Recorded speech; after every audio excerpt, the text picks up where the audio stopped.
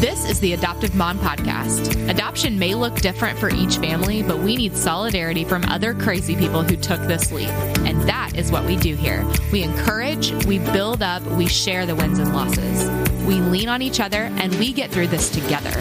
Thanks for joining us.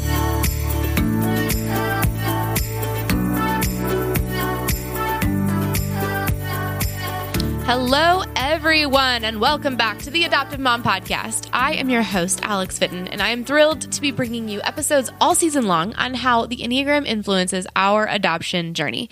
You can find me on Instagram and Facebook at The Adoptive Mom, and please do. I would love to follow along with you. Y'all, we only have 2 numbers left on our series, and that's insane. Today, we get to talk about the first number in the gut triad and the most misunderstood number on the Enneagram for women, 8, the challenger. And you guys, I am so super psyched to tell you that our returning guest today is the one and only Olympic gold medalist, Wheaties Box alumni, and incredibly awesome human being all around, Laura Wilkinson. If you want to listen to Laura's complete adoption story on the Adoptive Mom Podcast, you can check out episode 68. But today we're talking all about being an Enneagram 8 on this incredibly crazy adoption ride that we're all on as adoptive moms. Before we go chat with Laura, though, let's do an overview of Enneagram 8s.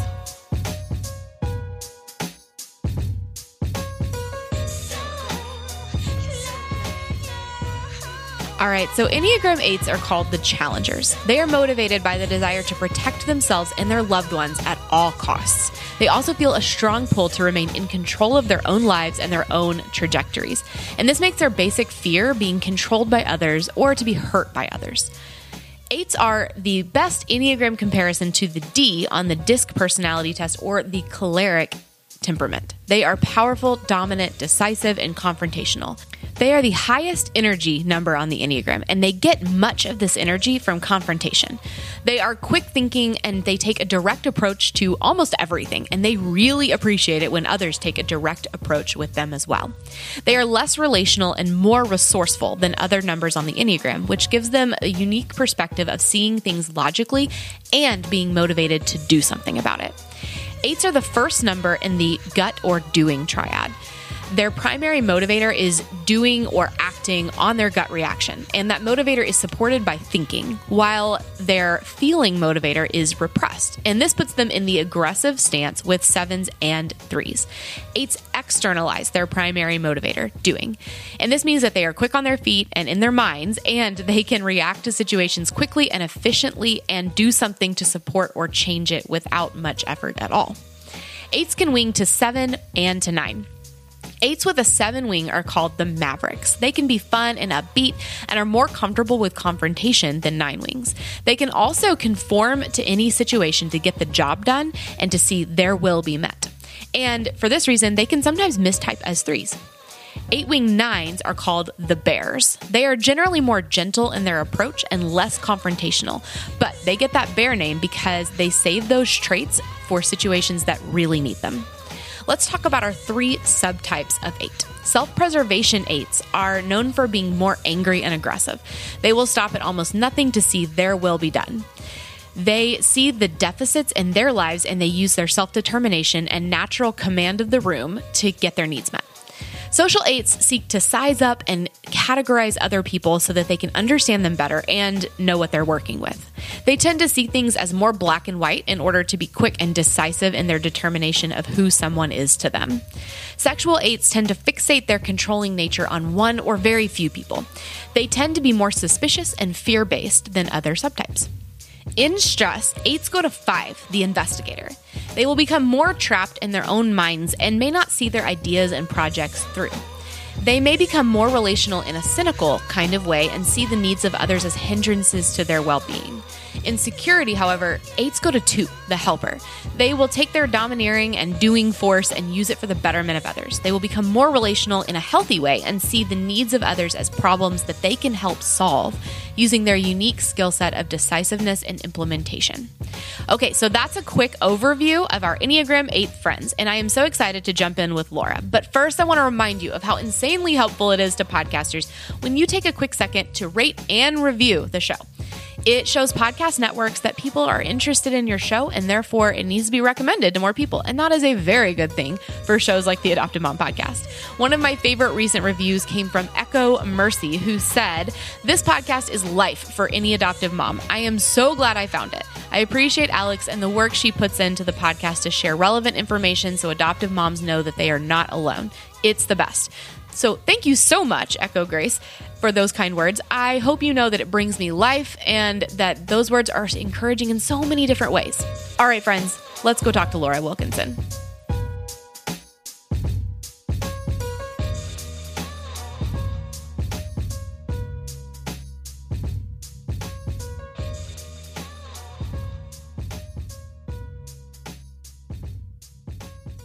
All right. Welcome back to the show, Laura Wilkinson. I'm so excited to have you back. How's it going?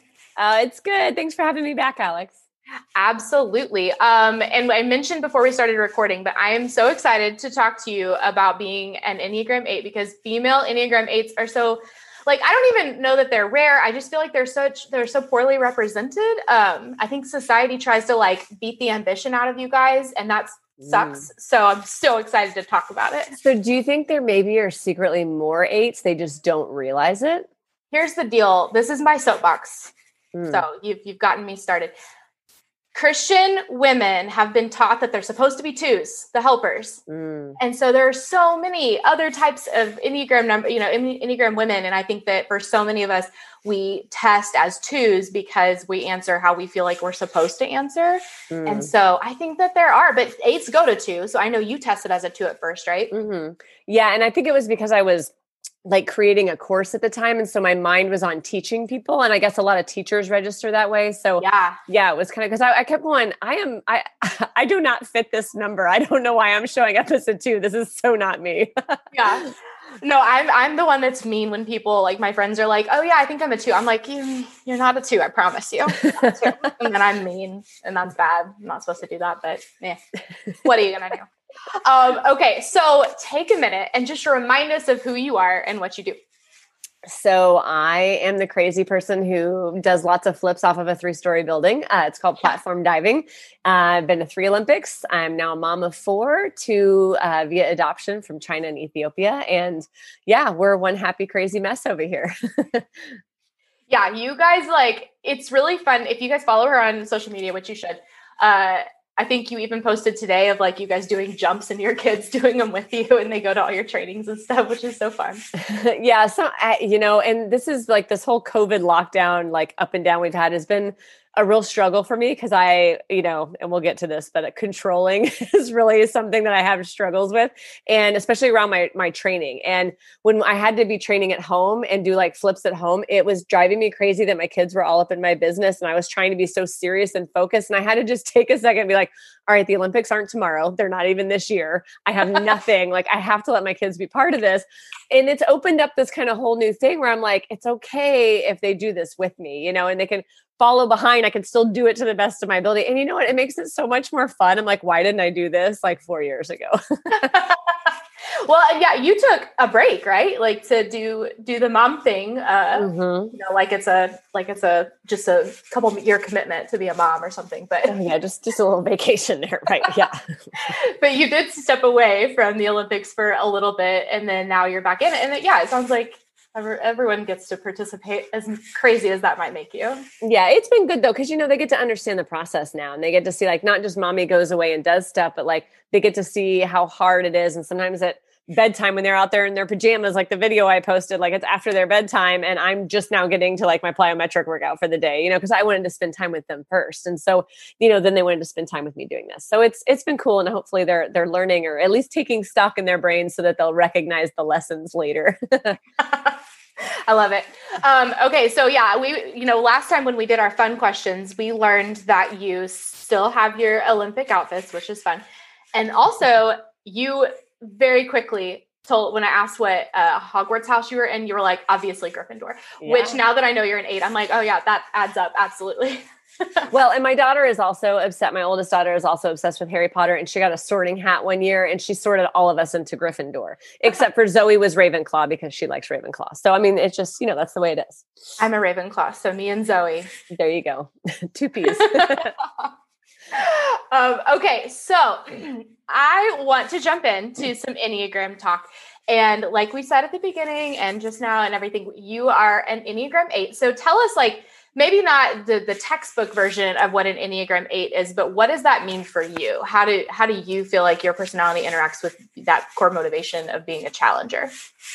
Yeah. I mean, I guess it's kind of just this, and there's a self-reliance to it. I think just kind of like, all right, I love a challenge. Like I rise to challenges when there's something like, you can't do this, or there's something in my way. It's like, all right, game on, like challenge accepted. Like that's just totally the way I operate. And it's weird because I can be very self-conscious, but when it's like doing a task or doing a skill, I'm really overly self-confident, probably more so than I should be. And so there's the weird strength in that. And there's a lot of like the physical kind of toughness. Like I don't always recognize when I'm injured or I'm hurt. I tend to, everybody tells me I have this high pain tolerance, all my doctors, all that. And and it's not that I don't feel pain. I just have learned to work through it. And so I totally get that. But yet emotionally, sometimes the pain is a lot faster and a lot quicker to surface.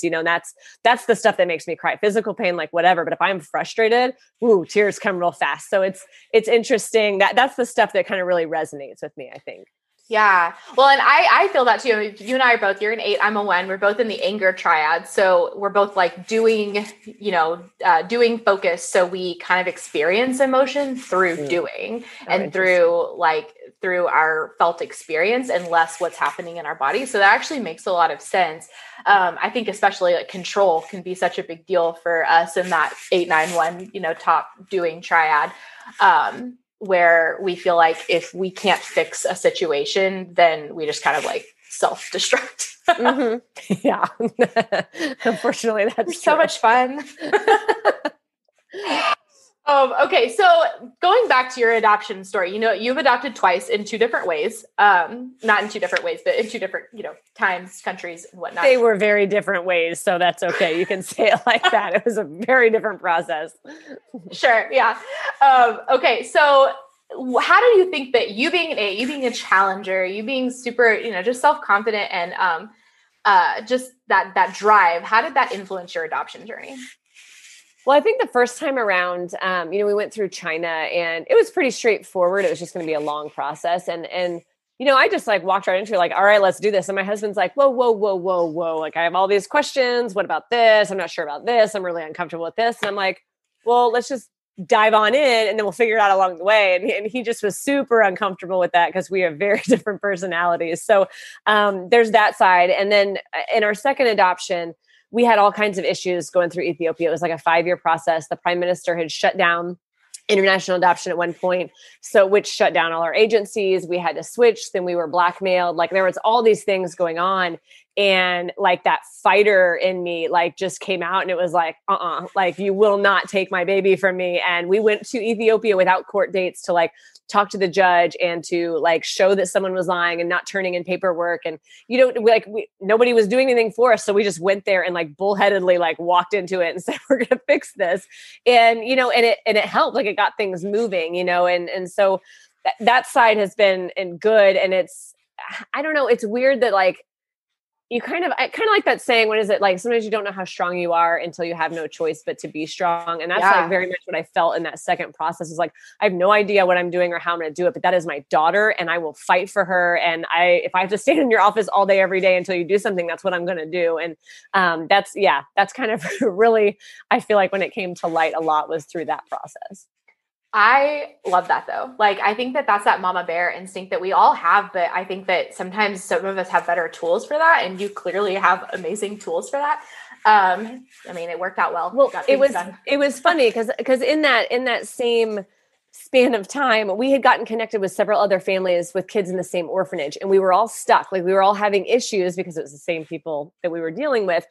And all of these, and so many of them were sweet Christian ladies too. And so many of them were like, we just need to pray and we just need to let God move. And I was like, like this is war. Like I was totally on a different, and I was like, maybe I'm totally in the wrong. Maybe I'm supposed to be patient, but I was just like, no, I need to fight, and after we went over and did all that, then it was like, all right, your work is done. Now you have to wait, and so it was kind of funny because I was sitting there going, am I in the wrong? Am I not but then I was like, well, I don't care. Like if I'm the only one that's going to get my kid out, like we got to do something, Yeah. So you're like, God has given us a brain.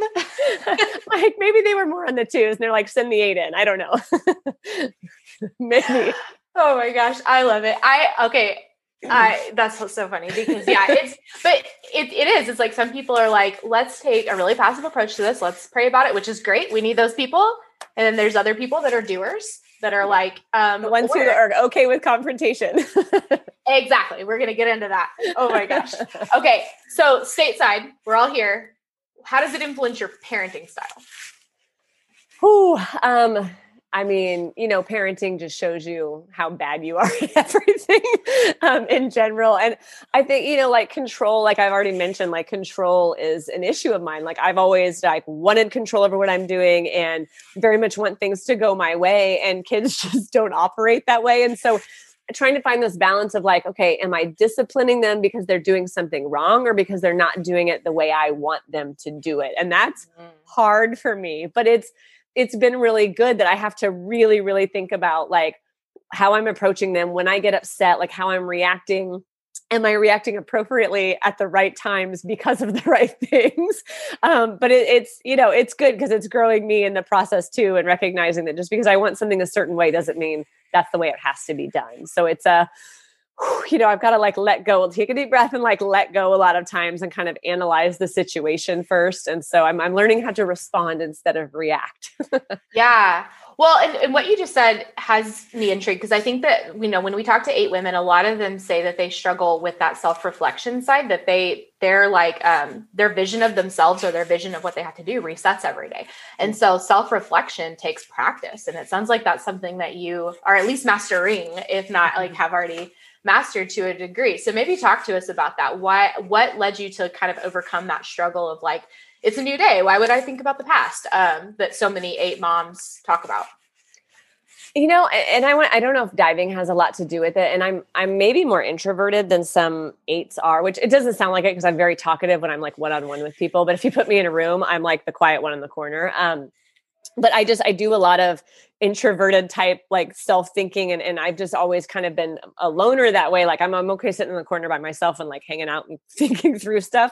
And with diving, I've had to do that a lot. And you have to kind of, like I was just thinking about this morning, actually, that I feel like diving is very much like sanctification in your life. Like in diving, I daily realize that all of my natural reactions and instincts in a dive are incorrect. And I have to learn how to make my body submit and do the things it needs to do, even though that's not how I feel and not what I want to do. That's actually going to make the dive better. And so it's like fighting my instincts in the middle of the air in like a 2-second dive. And that's very much how, like following God's word is too. It's like we have to beat out our sinful nature and the choices that we want to make so that we can not just react, but respond correctly the way God wants us to. And so I think it's really just this sanctification process in general, whether it's like in your sport or your work or in your life, it's really all kind of the same. Like just because we have an instinct doesn't mean it's always correct. Sometimes gut reactions, like I don't want to say like if your kid's sick and nobody else thinks he is, but you have a, gut instinct that he probably is, but some of our reactions, like our sinful nature side, like that takes precedence sometimes. And we need to be able to kind of take a quick second and think through it if we can and respond instead of react. I mean, everything you just said is so incredibly wise because it's like, as a mom, these things happen and that reaction versus responding can happen in a split second where everything's fine. And then all of a sudden you're screaming because that's what I do. I mean, I'm in that anger triad too. And it's like, that feels like all I can do in the moment. And there are those times where I can stop myself mid dive, so to speak, and be like, I'm going to handle this the right way this one time. And then in 5 minutes, I'll handle it the wrong way again. But that's like, man, that sanctification word, it's so true. It's like just the practice of reconditioning your mind to do it right or do it better. That takes so much practice because you think about it, like how long have you been doing this? Diving? Forever. It's almost 30 years, 27 years. Yeah, forever. And like, it's still something that you have to daily, die to, so to speak. Just that practice of in the air, making your body submit. Oh man, like there's so much to unpack there, girl. But it's also like, you don't learn unless you fail. Like, because we're so, a lot of people are so programmed to like, I don't want to make a mistake. I have to do everything right. And it's like, you're going to fail. Like, this is life. Get ready. You're going to fall on your face. But that's how you learn. Like, little kids don't learn how to walk by just getting up and walking across the room. Like, they fall down, they get up, they fall down, they get up, they take a step, they fall down, they get back up. Like, it's a process, you know? And so failure is not the end. As long as you're learning from the failure and you're getting better each time and you're trying to make changes, that's what's important, you know? And that's very much diving and very much life right there. Yeah, girl. My goodness. Like I said, so much to unpack there. I'm going to re-listen to it several times so that I can do that, but we can move on to the next question. Nice. How do you think that being an 8, being a challenger mom relates with your kids' personalities? You know, I don't know if you've gone through and considered what your kids' personality or Enneagram types might be, but how do you struggle and win with your kids, based on being a challenger? Yeah, we're all very different personalities. I think my oldest is a lot like me, which makes things really hard sometimes. But then I also understand where she's coming from. So as much as she's the one who like sometimes, you know, gets my nerves on high alert the quickest because she's just like me, you know, she can rub me the wrong way fast. I also understand where her mind is and where it's coming from. So I understand how to like react with her now. Where at the beginning it was just frustrating to me. And now, I mean, she's 9 now. So I've kind of like learned, okay, I get where she's coming from. This isn't just whatever. Like, I understand this. Right. But my others, like, especially my two adopted babies, like, they're so wildly different from me. And that's both fun and really hard because my second one, she's so introverted and quiet and shy and sensitive, but sometimes the sensitivity she cloaks and it's very manipulative. And so I'm trying to like cater to this sensitivity. And now I realize I've been manipulated for like 3 weeks or something, you know what I mean? So it's kind of learning the difference of when she actually needs me and when she's like playing me. So that's been really hard because like we said, like I'm like tough stuff and I'm stubborn and I'm hard and I can handle a lot, but emotionally like that, I'm just like right at the surface. So when she like hits my emotional buttons and I'm like trying to be so there for her. And then I find out she's like been walking all over me, you know, like that's a hard one. And then our littlest is like way outgoing and way loud and way all these big personality. And I'm like, wow, like that's a lot. You know, you're a lot sometimes. Sometimes mommy needs to be quiet for a few minutes and just be by myself. You can sit next to me, but please don't talk. You know? And so I feel so bad sometimes. It's like, let's be loud and let's talk and let's sing. And then you be quiet and just snuggle with mommy. So we found that sometimes just having our time to like quietly snuggle. So that feeds both of us. She's getting time with mommy, but then I'm getting the quietness that I need at the same time. So I'm just, you know, it's always a process and kids are always changing. So we're learning. And as much as I tell them, like, I know you need this, mommy needs this. So I have to sometimes explain to them, like, I'm not leaving you every day when I go to train. Like, mommy has this big goal and I want to do this thing and I want you guys to be there and cheer me on. You know, I'm not just leaving because I don't want to be here with you. Like, we have to talk through that stuff a lot. And it seems, you know, so silly as an adult, but like kids really only know what you tell them, you know? So we've got to explain stuff to them. Like, I can't just say, all right, we're done here. Let's shut off everything and we're leaving. Like, I have to give them a 5-minute warning because they just can't process stuff that fast. They need like okay, the time is coming, that maybe a 2-minute warning. Okay, we're getting really close. And then I'll tell them to shut stuff off. And they're like, okay, see you later. Like, bye, we're going. Because they know it's coming. But, you know, we didn't know that until the first time we shut everything off and everybody screamed bloody murder for 30 minutes, you know? So, yeah, it's a process, but as much as I'm trying to learn them, I'm trying to explain to them what mommy's like too, so that they can maybe understand where I'm coming from. And that helps. Yeah. Well, and I think it's almost really great for us who are in the doing triad because talking is doing. And so it's easier for us to process through talking. And I think that that's a struggle that some of our, some of the withdrawn members struggle with because an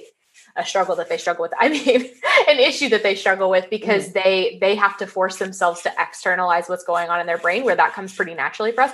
And sometimes that's like, I have a withdrawn child and it's so hard because sometimes I realize I'm talking him to death and he's like, please just stop. But, yeah.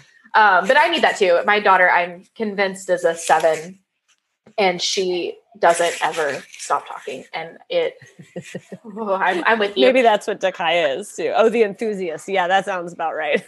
Yeah.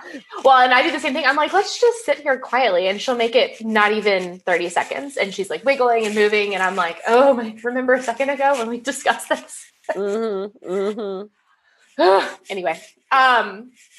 Okay, so maybe like you don't have to name names, but whichever kid you struggle with the most, how do you think that that is influenced by you guys' different personalities? I'm trying to, I don't know which one I actually struggle with the most. I think they're all on equal footing there. um, I mean, it's probably, I think it's probably my oldest, and I think it's twofold. I think it's a lot because we have the same personality, but yet she doesn't react like I react, you know what I mean?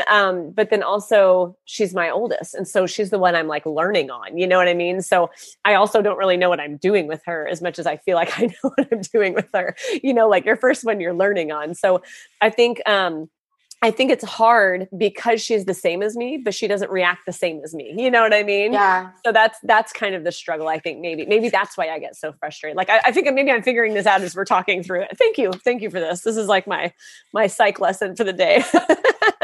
Our process week for the win. Yeah. Well, it's been interesting. I've asked almost every guest that same question, and it's been interesting to hear the answers because it's almost always the kid that's the most opposite of them. Like for my fives, they both said that the kids with the most needs were their hardest. Or like for my six, I know my mom is a six and she struggles the most with my sister who's not very careful. And sixes are like all about security and safety. And so it's like the one that challenges your personality the most. So it's really interesting to hear that for you, it's the one that's most like you because it's like an uncurated version of yourself almost. Like you've had so many years of refinement and learning, and hers is kind of just like the wild and raw version, which is interesting. I like that, the uncurated version. That's really, yeah. Well, and it's really funny because she just decided that she saw a thing on Hell Week on Veterans Day. We were showing them some military stuff and she saw a thing on the Navy SEALs going through Hell Week. So she's like, I want to be the first woman Navy SEAL because I like challenges and it looks hard and you get to stay up late. I was like, okay, do you know what a Navy SEAL does? No. Like, oh my gosh. Okay. I mean, that's awesome. But she does love the challenges and she is tough as nails when it comes to like, she does Ninja Warrior stuff. But then if I brush her hair, she's screaming bloody murder and like pulling on her head and won't let me do it. So it's funny. But you know what? I look back, I was the exact same way. I could do gymnastics all day. I could have bloody rips on my hands. I could face plant on something and I was fine. But my mom would go to brush my hair and it was like, no, like, don't do that. Let me do it, So it's really, yes, it's a very much uncurated version of myself. Yeah. It's just the pain you can control versus the pain you can't. Yeah. It's really hard to see yourself walking around outside of your body. Yeah, for real. This is man, she sounds like a force to be reckoned with, but also like kind of a baller. So yes, well said. Mm-hmm. Okay, so switching to your husband and his personality, how do you think that the Enneagram and being an Enneagram 8, how do you think it influences your marriage? Well, see, I need to figure out which number he is because he hasn't taken the test, but he's frustrating to me sometimes. It's so funny because like we don't really like fight. Like we're not like, I don't know. We don't go head to head a lot, but when we do get like start raising our voices and we're arguing about something, almost every single time, about 30 minutes into the argument, we're realizing that we're saying the exact same thing in a different way. And we don't recognize it. We are having full on arguments and we're on the same side. And it's like, what is going on? But he is just totally different where I'm very like, kind of too straight and to the point. Like I get my point out there. I'm very much like the journalistic version of, like short and quick and to the point, where he like has to vomit 8 pages of ideas and thoughts and stuff before he gets to his point. And so I think we just get frustrated with the way in which we get to that point. And that's probably why we're arguing so much about it. So yeah. So he's all about knowledge and information and regurgitating like textbook type volumes of information to me, where I'm like, dude, you could have given me the thesis of that and I'd be good. I just need the like bullet point and I'm on it. I'm like that too, though, because once I've made up my mind about something, I'm done talking about it. Mm-hmm. And sometimes my husband wants to keep talking about it. And I'm just like, I cannot sit still and listen to this anymore because I've already determined the answer in my mind and I'm done with this conversation now. Exactly. So is your husband pretty withdrawn? Is he pretty introverted? Yeah. I mean, he's kind of, yeah. I mean, he's also very social when he needs to be. But he's very laid back and easygoing, which also drives me nuts because I'm very competitive, and he was a swimmer, and I'm like, aren't you competitive? And he's like, oh, no, I'm not that competitive. You have to find the right kind of incentive for him. It's a very specific incentive, and then he's on it. But otherwise he's just super chill. And sometimes I'm like, you need to get a little more ramped up here. Like, you need to be more into this because I'm really into this right now. You need to be more excited. And he's like, what? It's fine. I'm excited. I'm like, no, you're not. You're not excited at all. Oh, it sounds so much like my husband. My husband's like, I'm happy. What? Like, you can't see, listeners, you can't see my face, but it's like deadpan. And I'm like, you don't seem happy. And he's like, I am. Don't I look happy? So wait, what number is he? He's a 3, which is the performer. So I think that he can turn it on for other people, but with me, he doesn't feel like he needs to do that, which sometimes I'm like, what happened to that guy? He was nice. Remember that guy when we were dating? Right. Remember at the party, and then we get in the car and I'm like, what happened? Okay. So how do you think that this difference and similarity between you two influences your parenting together? It's good because we both tend to take different approaches to how we're like disciplining or talking through things. Like, kind of like we were just saying, sometimes he will talk a kid to not to death, but like he will like be just saying the same thing over and over again in like 30 different ways so that they understand what he's saying, where I'm just like, dude, you could have told them once, they probably got it. But then I see at the same time, they're listening. And sometimes it takes that many times for them to register like what he's saying. So now I find myself sometimes saying it a few extra times in a few different ways to also try to communicate. It's still not as many as he does, but I just get to the point where if I hear myself say the same thing over and over again, I get bored with myself and I can't hear it anymore, so it's kind of funny. But yeah, I think I definitely kind of try to take cues from him, but I know he's also taken cues from me too. And he's seen things that work the way I do it with the kids. And I'll see him saying the same phrases or, kind of doing the same, type of discipline or talking to or whatever it is that needs to be done. Okay. Yeah, no, that makes a lot of sense. I think that when we can like bounce off of each other and realize that we're both in our respective marriages, when we're both bringing really great things to the table, which can be really hard for us in the anger triad, because we tend to think that our way is the right way. Not just our way is the right way because we want it to be, but because we genuinely think it is. And sometimes that humility can be hard to find. Yeah. But I think, having 4 kids too, with all different personalities and all the situations they get themselves into, like sometimes we realize like maybe my way is better for this situation or his way is better for this particular kid or this situation. So it's kind of like us trying to figure that pattern out too, what's working best for this thing or this person, and kind of taking those cues. So it's, again, trial and error. They just kind of figure out what works and what doesn't, and then go with that, whether it's yours or not, whatever's going to get the kid doing the right thing. That's what you want to do. Achieve the results.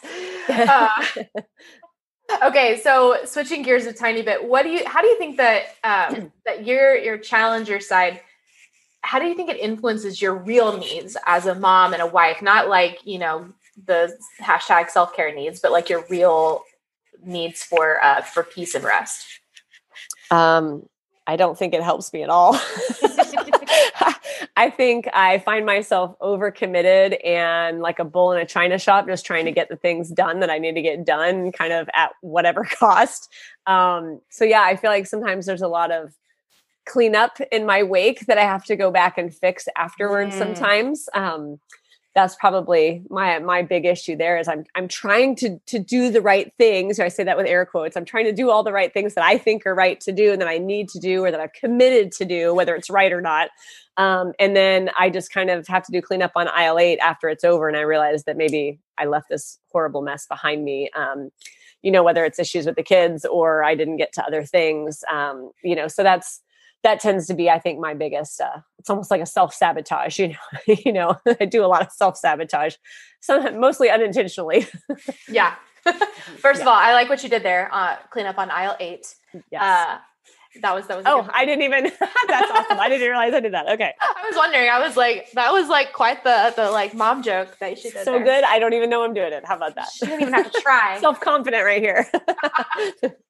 And so I wanted to circle back because what you said was actually really interesting. So a couple episodes ago, we interviewed Joey Shuey, who's an expert Enneagram and parenting person, and she's an Enneagram 8, and she talked about how 3s and 8s have very similar behaviors. 3, my husband, the performer, and so they're both going to run over you to win the race at all costs. The difference is that the 3 knows they ran over you, and the 8 doesn't even realize. So it's interesting that you are able, like we talked about earlier at the beginning of this interview, you're able to circle back and see the rectification that needs to be made or things like that. Did that take practice, or is that something that you see pretty naturally?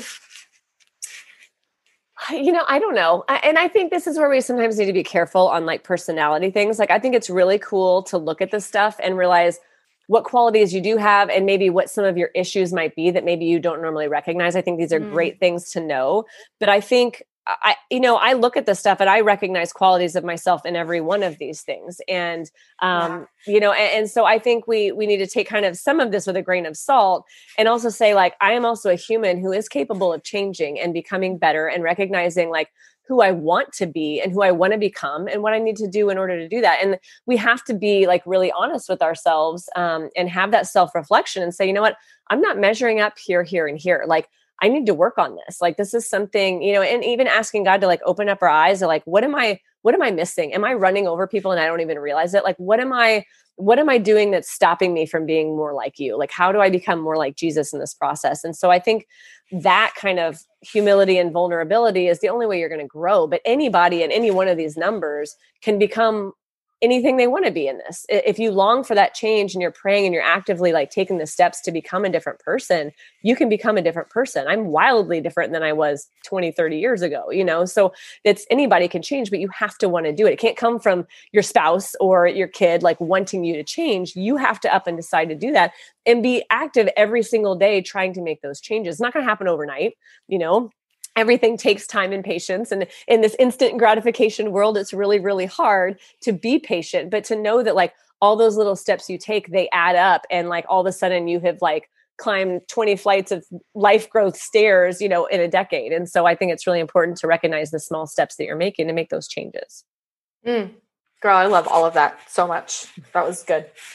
Thanks for saying all that. You're welcome. It's like, little counseling session for me. It's good. It's good. Thanks, Laura. We should do this therapy more often. This is good for both of us. Absolutely. Okay. Are you cool with moving into some of these closing questions? Sure. Okay. Just for fun, what's the most overtly 8 thing about you? Probably either the challenge or the control. I'm not sure which one's more. Very much both. All of the above. Yeah. Okay. What is your favorite and least favorite thing about being an 8? Probably the control thing that feel like I have to be the puppet master for everything. And I'm just not. I'm not God. And I feel like sometimes I try to be God in this situation. I don't like that about myself. But what about your favorite? Or is that your favorite too?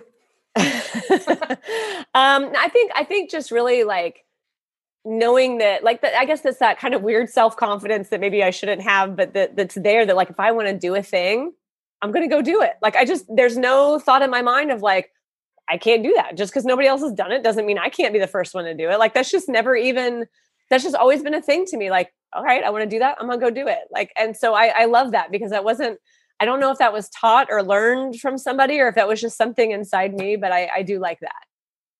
If I'm going to be a Navy SEAL, I'm going to be a Navy SEAL. What do you think about it? There you go. I love it. Okay. What do you wish? So thinking about the adoptive moms, especially the 8 adoptive moms listening to this, what do you wish that all of them knew going into adoption? That your kids are not going to be like you, but that you can't control your kids and make them just like you. They are their own little person, and they're going to make their own decisions, and they're going to make terrible decisions, and they're going to do things that drive you crazy, but you've got to kind of meet them where they're at and start there. Especially in adoption, like not starting where you think they should be, but starting where they are at and kind of really recognizing the trauma that they've come from. And you know what? Maybe your 8-year-old still needs to snuggle mommy like 6 times a day. And that's okay. Cause maybe they weren't held. And like, I know like my Zoe, she's 9 and she still needs mommy snuggles on the daily. Like she needs to just know that I'm there to hold her. And we've just learned that like, she even laid it out for me one day. She said, Mommy, I need at least 3 snuggles a day. I need one in the morning, I need one in the middle of the day, and I need one at night. And I was like, all right, let's do that. And we started doing that. Now she maybe needs 1 or 2, but like, she just needs to know that I'm there to do that. And I've told her like, you just let me know. Like, if that's what you need, you let me know. Like, that's okay. Yeah. Oh, I love that. Like recognizing your own needs, making it happen. Yes. Okay. So on this side of adoption, moms that are really just struggling, or they just need some advice or encouragement for maybe marrying those 2 things. Like they're an 8, they're a challenger. They have kids that are maybe, they're dealing with trauma that as a challenger, you want to fix it and you just can't. It's a waiting game. What advice would you have for them? That just like, we're not in control, and it's so hard to let go of the fact that we don't have really control. We have this like facade that we have control over everything, but we don't, but God does. And we can always go to him with our biggest worries and our biggest struggles and be like, I don't got it. Like, you got it. And I need to trust you that you have it. And like, give me peace in this moment and like, walk me through the steps of what I can do for my child. And knowing that you're probably not going to fix the trauma, but you can be there to help them walk through it. And that is just as, if not more important than fixing it, because that trauma and those things that they come from also makes them the person they're going to become. You just need to help them navigate that and walk through that in a healthy way so that they can learn to love and be loved and be, thriving human beings to the best of their capability. Like that's your job, not to change them, not to fix them or whatever. Like they're beautifully and fearfully and wonderfully made. They've just been through some junk, and God's going to heal their heart, and he's going to use you to do it. So be his vessel, not the puppet master. Ooh, girl, that was good. Like that last, all of it. I really have a hard time picking like a pull quote to feature from this episode. Sweet. I need that like on a t-shirt. Here's a challenge accepted. A vessel, not a puppet master. I love that. Okay. So listen, Laura and I are about to go have a fun conversation for Patreon supporters, but for everyone else, Laura, where can we find you and follow along until the next Olympics? So LauraWilkinson.com is kind of home base. You can find all my socials from there. I'm really on Instagram a lot. I'm Lala the Diver. I finally got a blue check mark. So y'all, I'm official now.